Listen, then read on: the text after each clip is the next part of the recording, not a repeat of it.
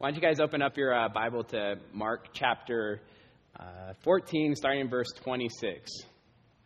We're going to continue along in Mark this morning. It's a pretty heavy passage this morning that we're going over just before church picnic, but that's where God has us this morning. So if you would read along with me. Verse 26.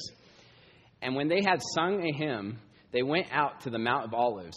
And Jesus said to them, "You will all fall away, for it is written, I will strike the shepherd, and the sheep will be scattered. But after I am raised up, I will go before you to Galilee." Peter said to him, "Even though they all fall away, I will not." Jesus said to him, "Truly, I tell you, this very night, before the rooster crows twice, you will deny me 3 times.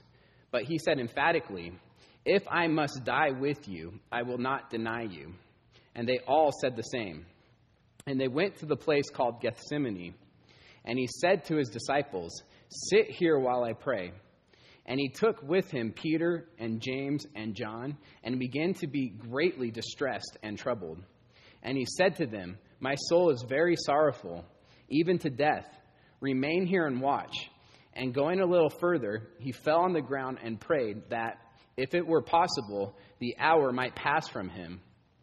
And he said, "Abba, Father, all things are possible. And he prayed, all things are possible for you. Remove this cup from me, yet not what I will, but what you will." And he came and found them sleeping. And he said to Peter, "Simon, are you sleeping or asleep? Could you not watch for 1 hour? Watch and pray that you may not enter into temptation. The spirit indeed is willing, but the flesh is weak." And again he went away and prayed, saying the same words. And again he came and found them sleeping, for their eyes were very heavy, and they did not know what to answer him. And he came the 3rd time and said to them, "Are you still sleeping and taking your rest? It is enough. The hour has come. The Son of Man is betrayed into the hands of sinners. Rise, let us be going. See, my betrayer is at hand." Let's pray. Dear Heavenly Father, Lord, God, I just lift up this passage to you this morning. It is amazing what you have done for us. I pray as we dig into this passage, Lord, that our hearts are both troubled and overjoyed with your love, knowing that your wrath was poured out on your Son so that we would be free and saved from sin and saved from your wrath. Lord, I pray that through that, our gratitude and our love for you just motivates us to live in obedience, to live a radical life of glorifying you, Lord. I thank you for this time. Just pray that you're with us right now, Lord, as we go through this passage. Amen. Pastor Brent asked me about 2 weeks ago if I would preach this morning. And as we were going through what we were going to be on this Sunday, what passage we would be on, we came across that it looked like we were going to be at Gethsemane. And I want to be honest with you guys, my heart dropped. And to be just straightforward, I really didn't like this passage. There was something about it that just bothered me. Without studying it, without knowing exactly what was going on, it just was one of those passages, and there's a few passages I found throughout my life that just bothered me. And I've learned in seminary, because I've got to study a lot of those passages, that it's usually, and all the times, actually, it's because I don't understand what is going on. And once I've studied it and understand it, I've got to a place where usually those are my favorite passages. And I wanted to encourage you guys this morning. I know there's the Bible is just real. And there's a lot of passages like that. Don't go away from them. Go towards them and understand them. Because understanding this passage, I've really come to the place that you really can't understand the crucifixion. I believe you just don't get exactly what's going on unless you understand Gethsemane. And the crucifixion is the centerpiece of the whole entire Bible. So this is a super important passage. In seminary, my preaching class, they've taught us to start with a good intro to grab people's attention. And as I was going through this passage, I've come to the place to realize there just is no intro. There is no human experience. There is no illustration. I'm going to ask you guys to take the most horrific event that's happened in your life, take the most horrific experience, and just put it to the side. Because it doesn't compare. And I don't say that lightly. I understand. I've been here long enough to know that there's been a lot of hurt and pain and hard times that we've gone through as a church and different families have gone through. But Gethsemane is beyond the scope of human experience. Honestly, it's beyond the scope of human imagination. We're facing infinite realities this morning, horrifying realities. And the best I can do and the best I'm going to try to do this morning is just stick to the words of the text as close as I can. The Bible calls Jesus the man of sorrows. And there is no passage that shows that better than this one. And grasp some context as we jump into this passage this morning. This is Jesus' last week. The gospel spent a lot of time in Jesus' last week, and we've been talking about Jesus' last week for a while now. Pastor Brent has been preaching the last 2 Sundays on the Last Supper. And we've seen in the Last Supper Jesus starting to establish the new covenant, going from the old covenant to the new covenant. But there is only one way to bring forth the new covenant, and that's his death. And we're getting close to it. So here's my 3 points of the sermon this morning. Man's absolute failure, Jesus' amazing obedience, and God's astonishing love. Man's absolute failure, Jesus' amazing obedience, and God's astonishing love.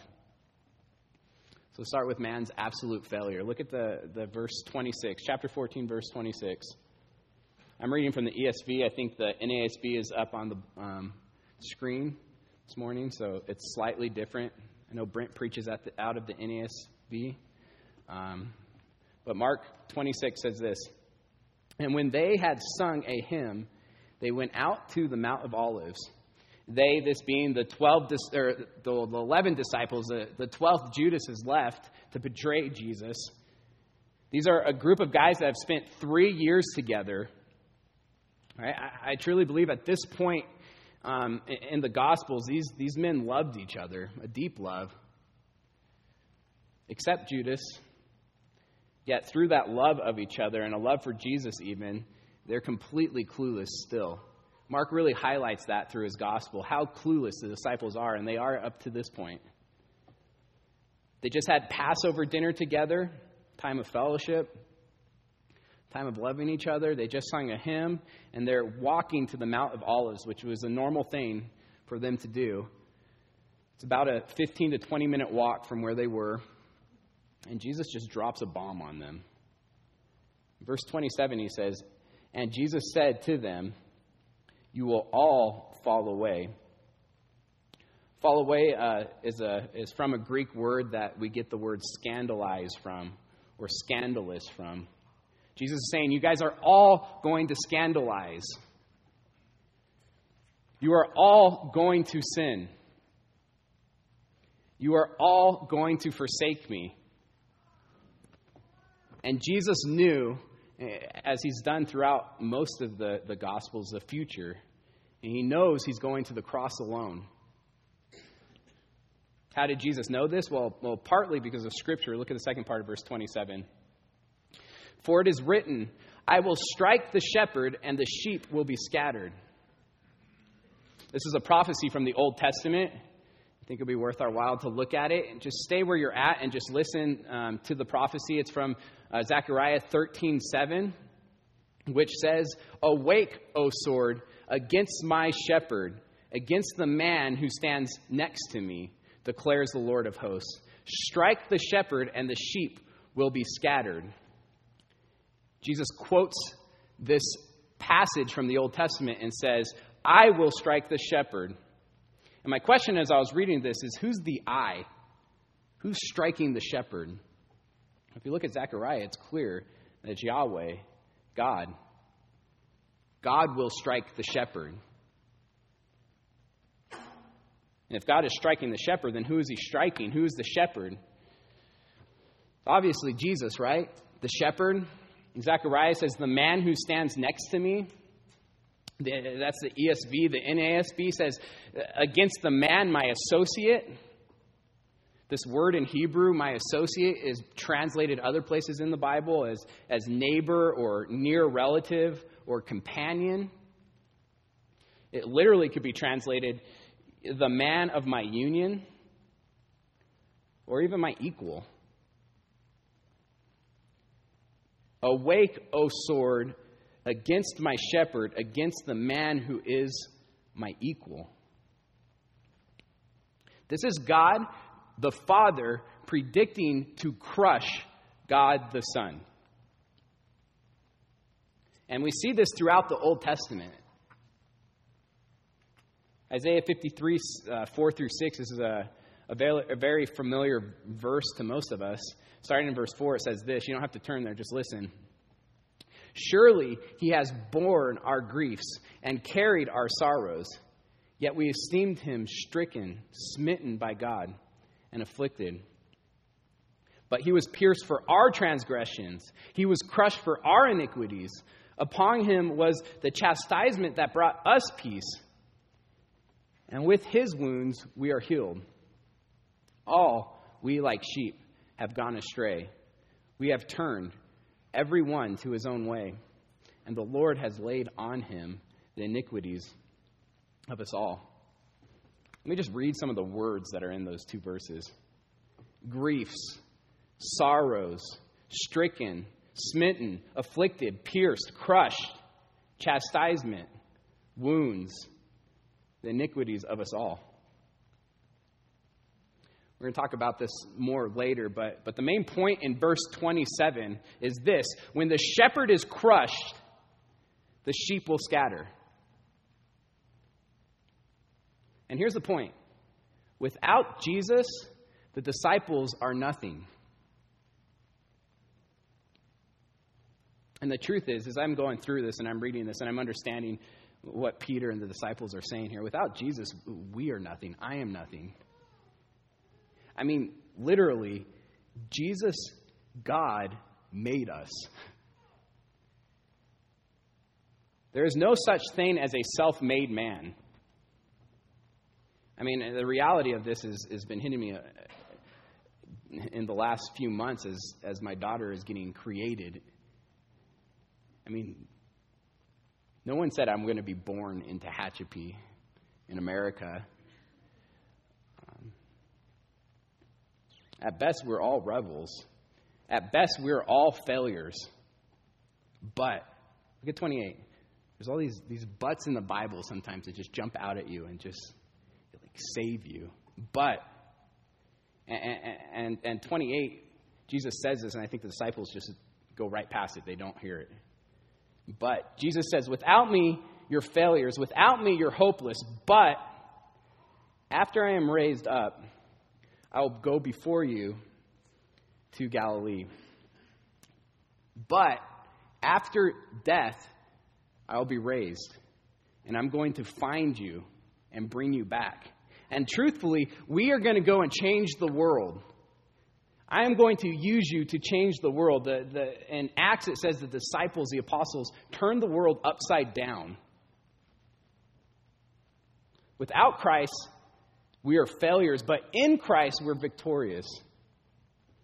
Romans 8:37 says, no, in all these things, we are more than conquerors through him who loved us. But Peter doesn't get this, of course. Verse 29, Peter said to him, even though they all fall away, I will not. This obviously is just pure pride, right? I can do it. I'm not going to fall away. I won't scandalize. I'm strong. Yet Peter has no idea how weak he truly is. He doesn't know how powerful the flesh is. I see this a lot, actually, working with junior hires and high schoolers. I think as you get older, you start realizing how weak we truly are. But high schoolers, there's this pride sometimes, a lot of the time. I don't know how many times I've had conversations when someone gets a boyfriend or girlfriend or something like that, and I say, hey, you need to be careful. And they say, I can handle it. I can handle it. Or hanging out with the wrong group, and I'm like, be careful. And they say, I got it. I'm going to influence them. They're not going to influence me. Or those that go to college and they're just like, no, I'm going to be good. You know, the ones that, the high schoolers that are seniors that are going to college that are scared, oh, man, there's going to be a lot of temptations. I want to make sure I'm doing what's right. Can I call you if something comes up? Those are the ones that rely on Jesus' strength, not their own. And they're always the ones that do well. But we should all know that the flesh is powerful. And we're weak without Jesus. Look at verse 30. And Jesus said to him, truly I tell you, this very night before the rooster crows twice, you will deny me 3 times. Again, he says, Peter, without me, you're weak. This is the second time Jesus has told Peter this. And the first time, it's in Luke 22. Jesus adds, Simon, Simon, behold, Satan demanded to have you, that he might sift you like wheat. Without me, Peter, you're no match. Before the rooster crows twice tonight, you will be ashamed of me. Verse 31, but he, this being Peter, said emphatically, if I must die with you, I will not deny you. And they all said the same. Again, this is pride. Jesus knows they will all fall away. They will all sin. They will all deny him, and ultimately they will all fail. He knows he's going to the cross alone. And here's the point of this part of the passage. Without Jesus, it's not just the disciples, but we are hopeless. We are all sinners. We are all destined for eternal damnation. We are all failures. The disciples at this point are clueless. But without Jesus, I'm just as weak. We all are just as weak. And so the first part of this passage is man's absolute failure.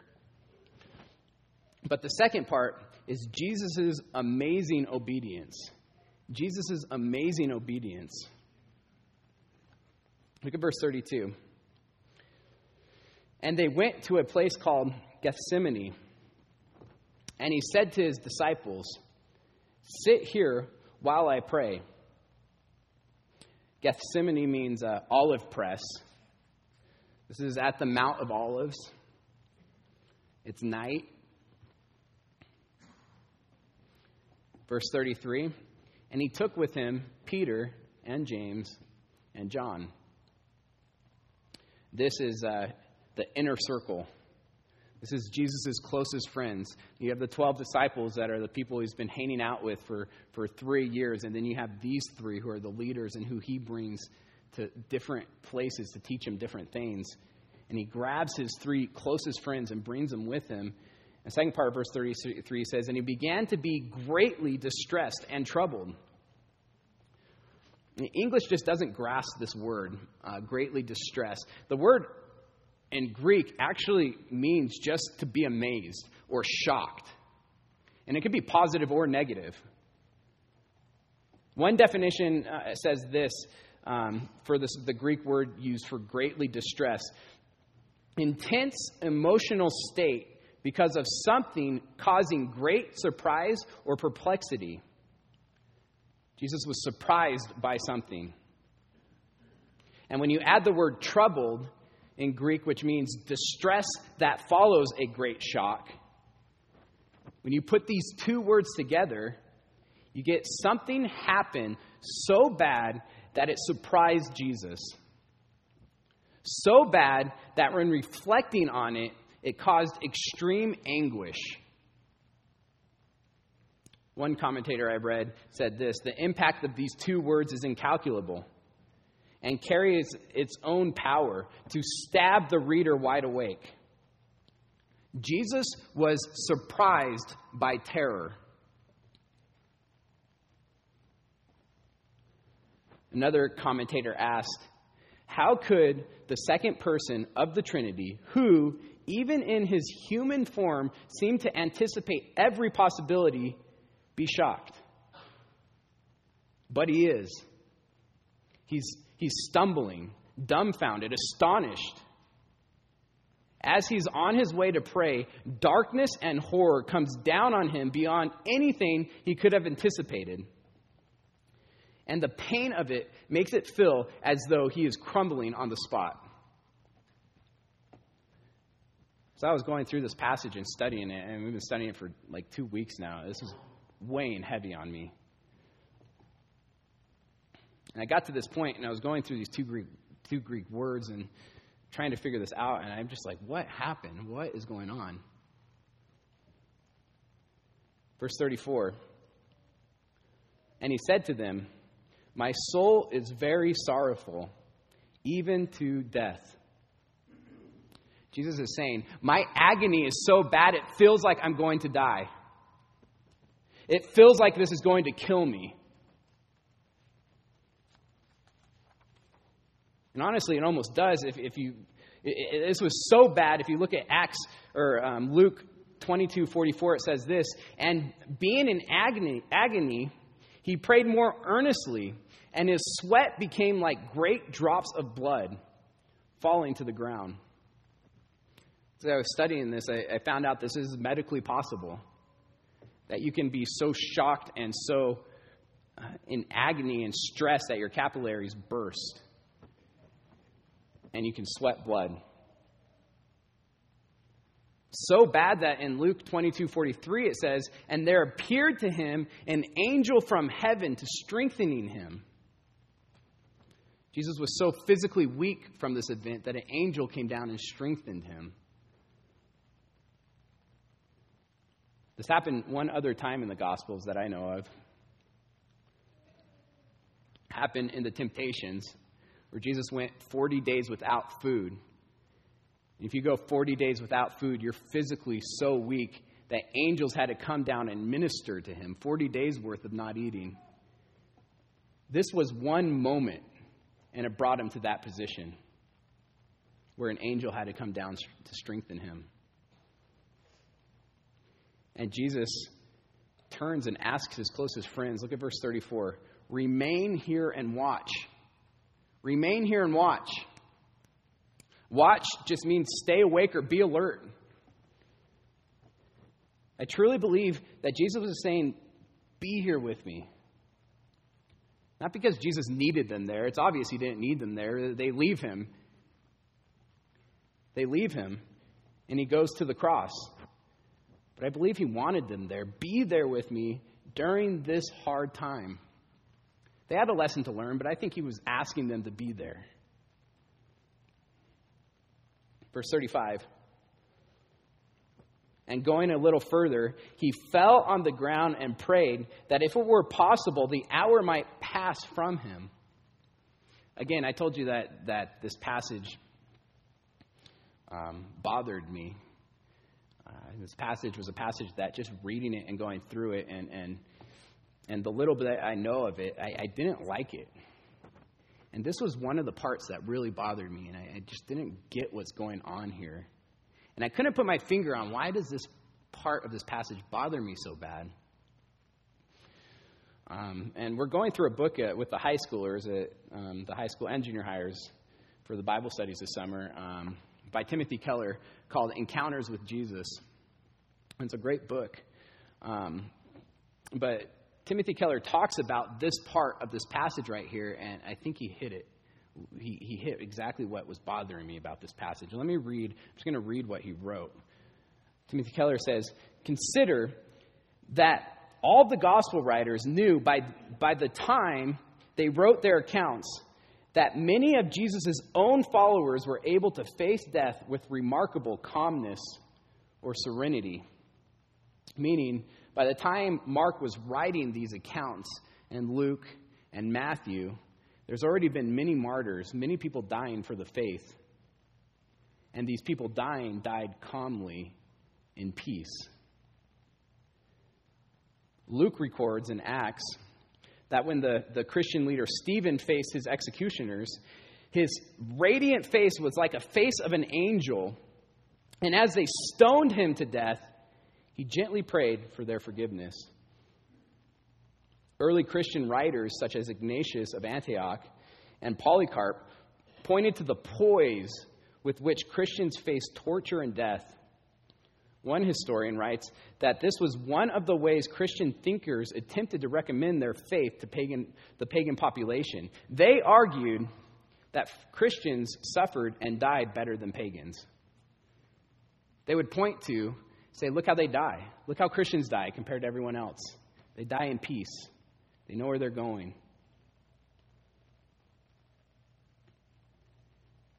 Christians went to the lions singing hymns.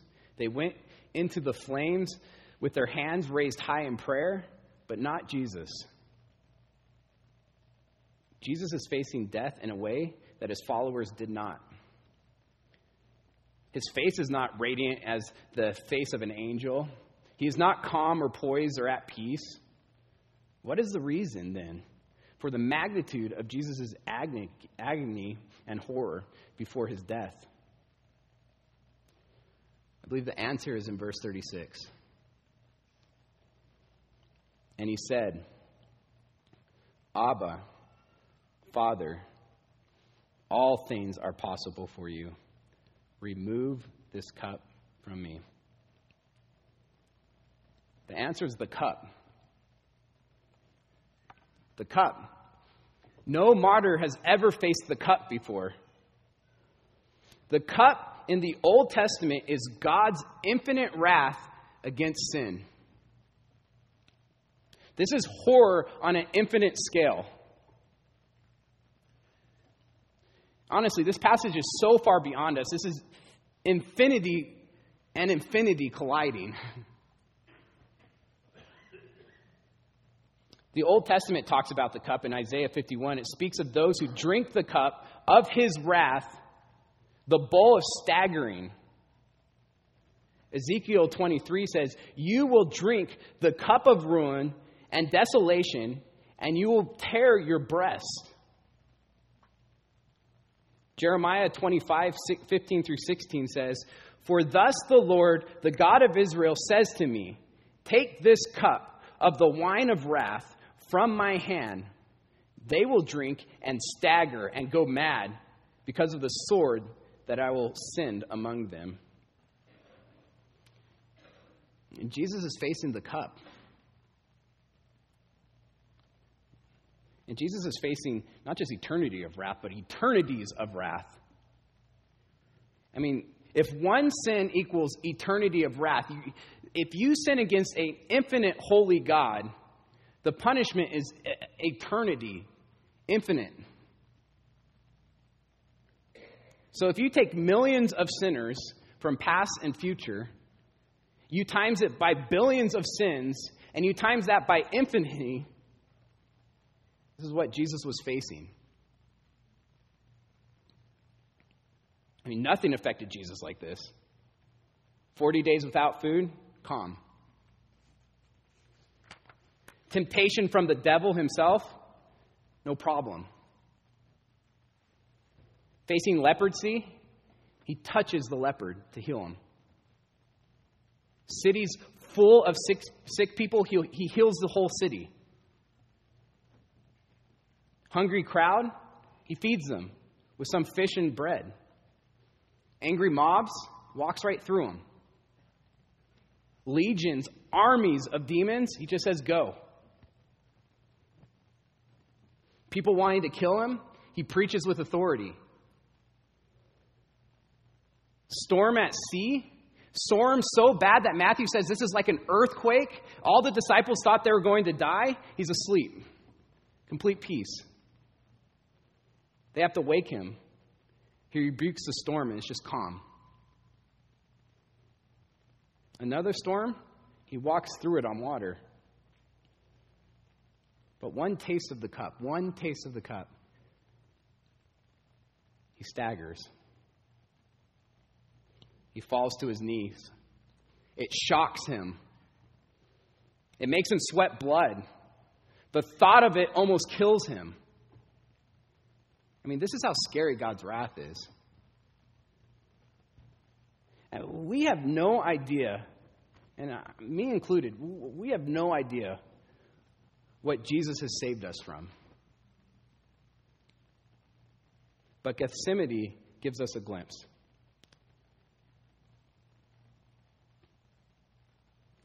You know what I know it's not popular to talk about God's wrath. It's just not in our culture. And if you're new and you come this morning and you're like, this church just talks about wrath, it's not popular. I understand that, but we need to talk about it. The most horrific part of God's wrath, you know what that is? The theologians call it the torture of divine absence. The fact that you can't feel God's presence. God's presence is there, but you can't feel it. It's a separation from God. I mean, think about this. Look at this passage. Jesus cries out, Abba, Father. Abba means daddy. We know that here. It's an intimate way of addressing your dad. Daddy, Father, all things are possible for you. Remove this cup from me. You see God's answer? It's there. Silence. The most horrific part of hell, it's the lack of feeling God's presence. It's the lack of being able to cry out to God for comfort. And here's the ironic thing. It's completely fair. It's completely fair because the essence of sin is saying, God, leave me alone. God, I don't want your rules. I don't like that. Stay away from me. And that's what hell is. God leaving you alone. Timothy Keller in the book writes, if you want freedom from God, you will quite justly get what you hope for, and it will be torment.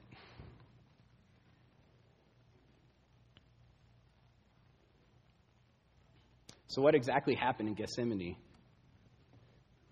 Because it's still confusing to me at this point. I mean, I was like, what is going on? Why now? What? Jesus knew he was going to the cross. It didn't bother him. He would tell the disciples. He didn't fall on his knees. And then right after this, the passage next that we're going to preach next week is amazing. Jesus' authority, the poise he has, the calmness, the peace he has, and he walks straight to the cross. Why here? This really bothered me. And I was digging for the answer, and I came across that many theologians believe that this was a foretaste of the cross. This was a foretaste of the cup that was coming to him. Just a taste. Why?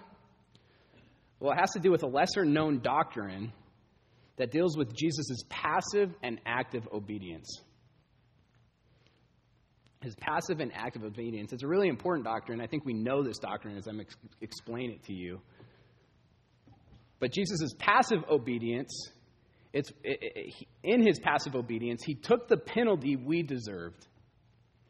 He died the death we should have died. Right? But there's a problem with that. If Jesus just died the death we deserved, that brings us to zero. We're negative infinity, and now we're zero. We're just not sinners. But we're far from righteous. We're far from being deserving to being in the presence of God fully. So that's where Jesus' active obedience comes in. He lived the life we should have lived. He was 100% obedient, 100% righteous. Therefore, when you put your faith in Jesus, his righteousness is imputed to you. Your sins are forgiven, he pays for them, and his righteousness are imputed to you. This means that Jesus not only got the penalty we deserved, we get the reward from God that he deserved. Our penalty is placed on him, and his righteousness is imputed to us. He's treated like a sinner. We're treated as if we're 100% righteous, as if we lived Jesus' life.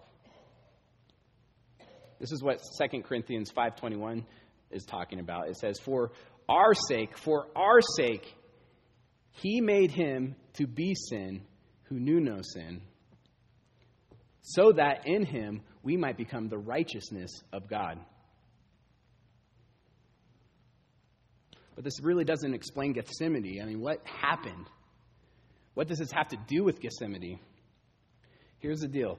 Theologians believe that the taste of God's wrath in Gethsemane changed the crucifixion from just being passive obedience to active obedience as well. With that taste, he knew exactly what was coming. And now he has to choose. The only example that I could think of, and I want to give a disclaimer before I give this example, nothing compares. No pain, no torment, there's nothing that compares. It's all the worst put into one. That's the lack of God's presence in your life.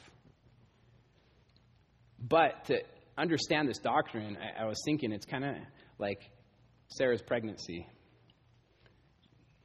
She has no idea what's coming in labor.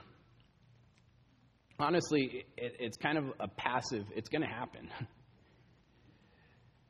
But it would be like if she could live a minute in the most intense pain of labor, and then right afterwards say, you have a choice now to go through it or not. It would go from being a passive experience to now an active choice. Fully knowing what she's getting into. Just a taste of God's wrath brought Jesus to his knees. It made him sweat blood. Just the thought of it almost killed him. And yet Jesus answers God, yet not what I will, but what you will. I mean, that's amazing obedience.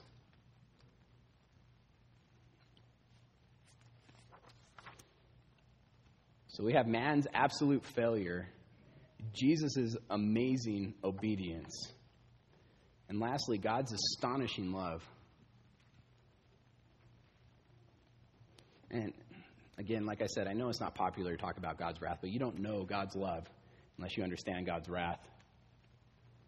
You don't know what Jesus has done for you until you can just somewhat grasp what he saved you from. Look at verse 37. And he came and found them sleeping. This amazes me. Jesus leaves this moment of extreme anguish. He leaves this time in prayer where he's in agony to check on his friends. They were supposed to be there for him. And they were sleeping. And he said to Peter, Simon, are you asleep? Could you not watch for 1 hour? Could you not be there for me for 1 hour?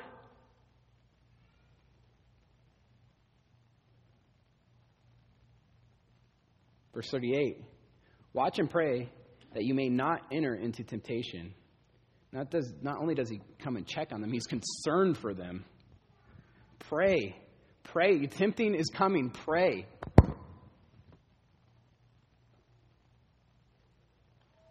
Then he makes an excuse for him. This amazes me. Look at the second part of verse 38. The spirit indeed is willing, but the flesh is weak. It's like he said, you let me down, but I know you mean well. I really believe Jesus right here is just believing the best. He doesn't dwell on the fact that they're letting him down. This is what it means in the love chapter, 1 Corinthians 13. Love believes all things. Verse 39. And again he went away and prayed, saying the same words. Again he enters into this agony, thinking about what he's going to face. Verse 40. And again he came and found them sleeping, for their eyes were very heavy, and they did not know what to answer him. During this time in Gethsemane, the devil, it's clear in the other Gospels, is tempting him. The devil is tempting him throughout this time. A lot of people, a lot of theologians and scholars call this the last great temptation. The last great temptation. The devil is saying, don't go to the cross. It's going to be hard.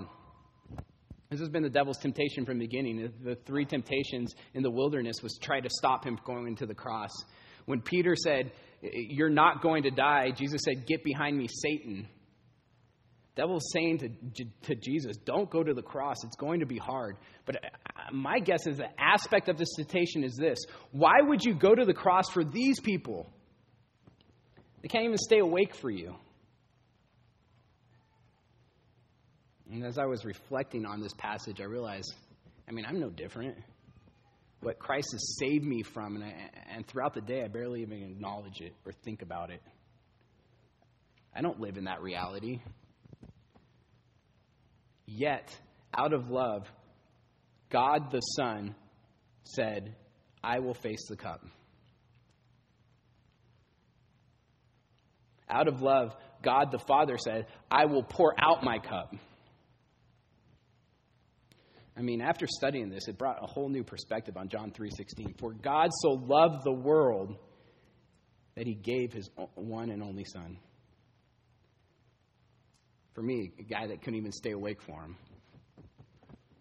For Peter, for his three friends. This is astonishing love. And if you want proof of God's love, if you don't feel love, you want proof of God's love, look at verse 41. And he came the third time and said to them, are you still sleeping and taking your rest? It is enough. The hour has come. The Son of Man is betrayed into the hands of sinners. Rise, let us be going. See, my betrayer is at hand. Jesus sees his betrayer, Judas, coming, and he walks straight to him. And he says, out of love, I choose the cross. I choose the cup.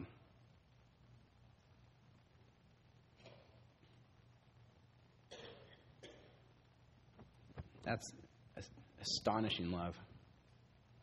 So we have man's absolute failure, Jesus' amazing obedience, and God's astonishing love.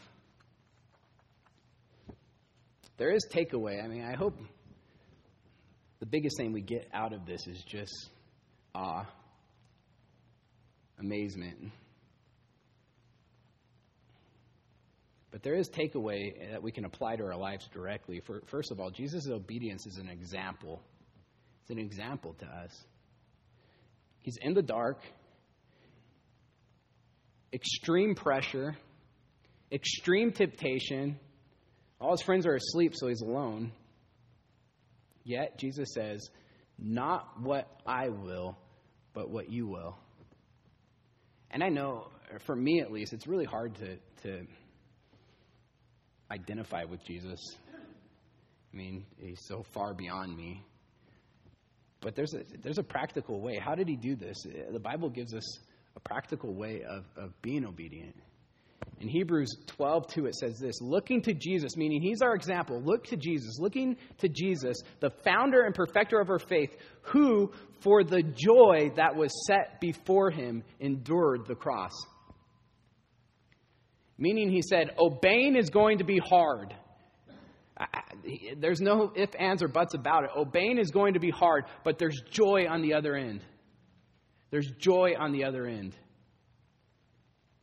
And there's plenty of times in my life where I just don't want to obey. I don't want to do what I'm supposed to do, if I could just tell myself there's joy on the other end, I have faith that joy is coming through obedience.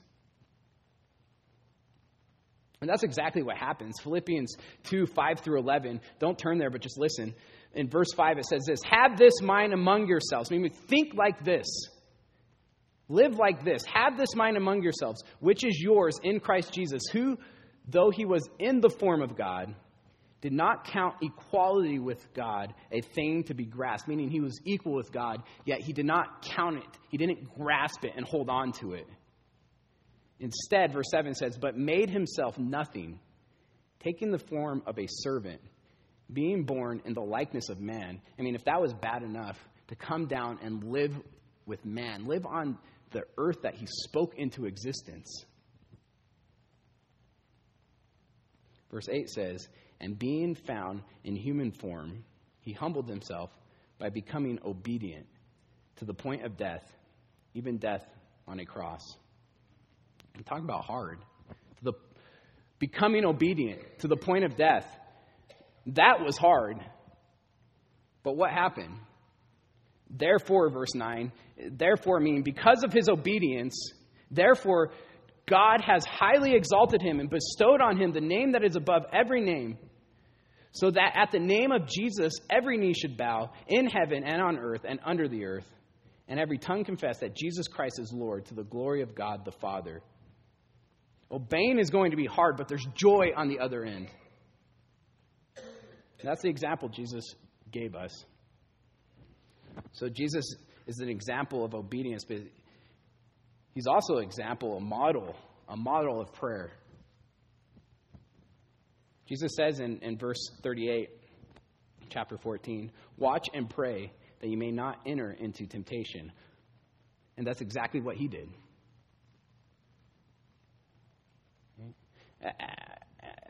As a side note, as I'm getting more mature in my Christianity, when I was younger and less mature in my Christianity, I would just get into sin and I'd be like, how did I get here? And then as I got a little bit mature, I kind of like, oh, I'm getting tempted right now. And I feel like as I'm getting even more mature, I'm like, I know tomorrow or the Saturday coming up is going to be a temptation. Or this person I'm going to meet, I'm going to be tempted to lash out, or I'm going to be tempted to gossip, or I'm going to be tempted. Those other two things happen still.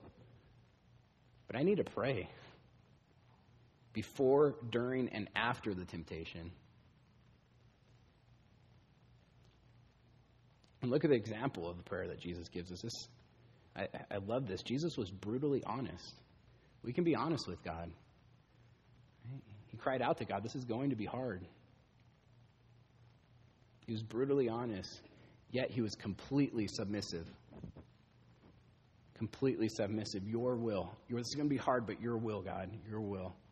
That's a model for us. One famous theologian said, the basic purpose of prayer is not to bring God's will to mine, but to mold my will into his. So Jesus was an example, a model of prayer. Jesus was also extremely patient with people. Right? I mean, think about this. Extreme pain, extreme agony, stops everything to check on his friends, and then believes the best of them. I mean, if our church, if each one of us would just believe the best, if in our marriages we believe the best of our spouse and not always the worst, or come to the worst conclusions, well, we'd be blessed. I mean, people would look at this church as completely different. I love this church, don't get me wrong, but man, if we believe the best in everything, it would be such an awesome place. And that's what he models for us, to believe the best. And then he goes and sacrifices his life for them. This is extreme patience and love. But the last point, the last thing I want you to take away is Jesus loves you. I mean, this is obvious in this passage. He literally went through hell for you. Stop trying to work for his love. Work out of gratitude because of his love. Romans 8:38 through 39 says, "For I am sure that neither death nor life, nor angels nor rulers, nor things present nor things to come, nor power nor heights nor depth, nor anything else in all creation will be able to separate us from the love of God in Christ Jesus our Lord." I mean, what more could he do to prove his love?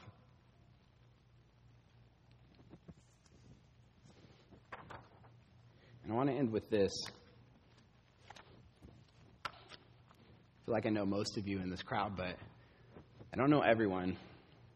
And if you're not a Christian in here today, if you don't know where you stand with God this morning, I just want to be honest with you. You are facing God's wrath. This is the wrath that just a taste of brought Jesus to his knees, made him sweat blood, and almost killed him on the spot. The 3 points of this sermon is just the gospel. Good news. Man's failure, Isaiah 53:6 says, all of us like sheep have gone astray. Each of us have turned to his own way. We've all strayed. Romans 3:23 says, For we all have sinned and fall short of the glory of God. Romans 6:23 says, For the wages of sin is death, and that's death as God's wrath. Yet Jesus was obedient. Obedient in his life, the life we didn't live. Obedient in taking on the sins that we deserved and paying the price that we deserved. And last is God's love. Through Jesus' obedience,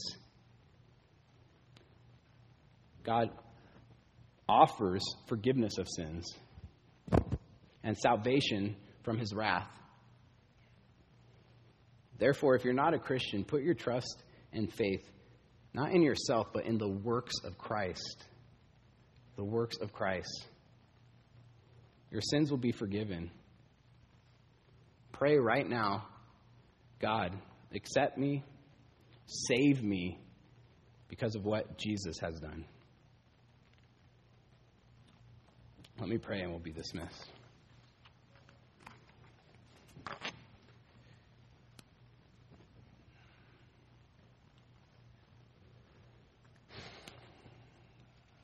Dear Heavenly Father, I just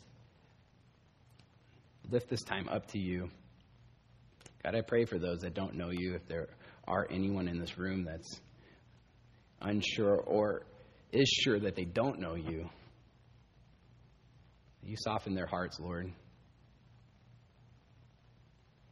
You work on their hearts and turn them to you.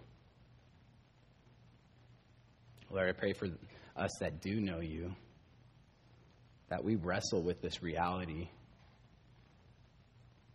that we leave here with a weight and a joy, a weight of what Christ has gone through for us, a weight of what it means to be saved from your eternal wrath, and a joy that you loved us enough to find a way. God, let us out of gratitude just glorify you with every ounce of our being. That the reality of the cross is the motivation in everything that we do. God, I thank you for this time, and I just pray that you're with us as we leave this place. Amen.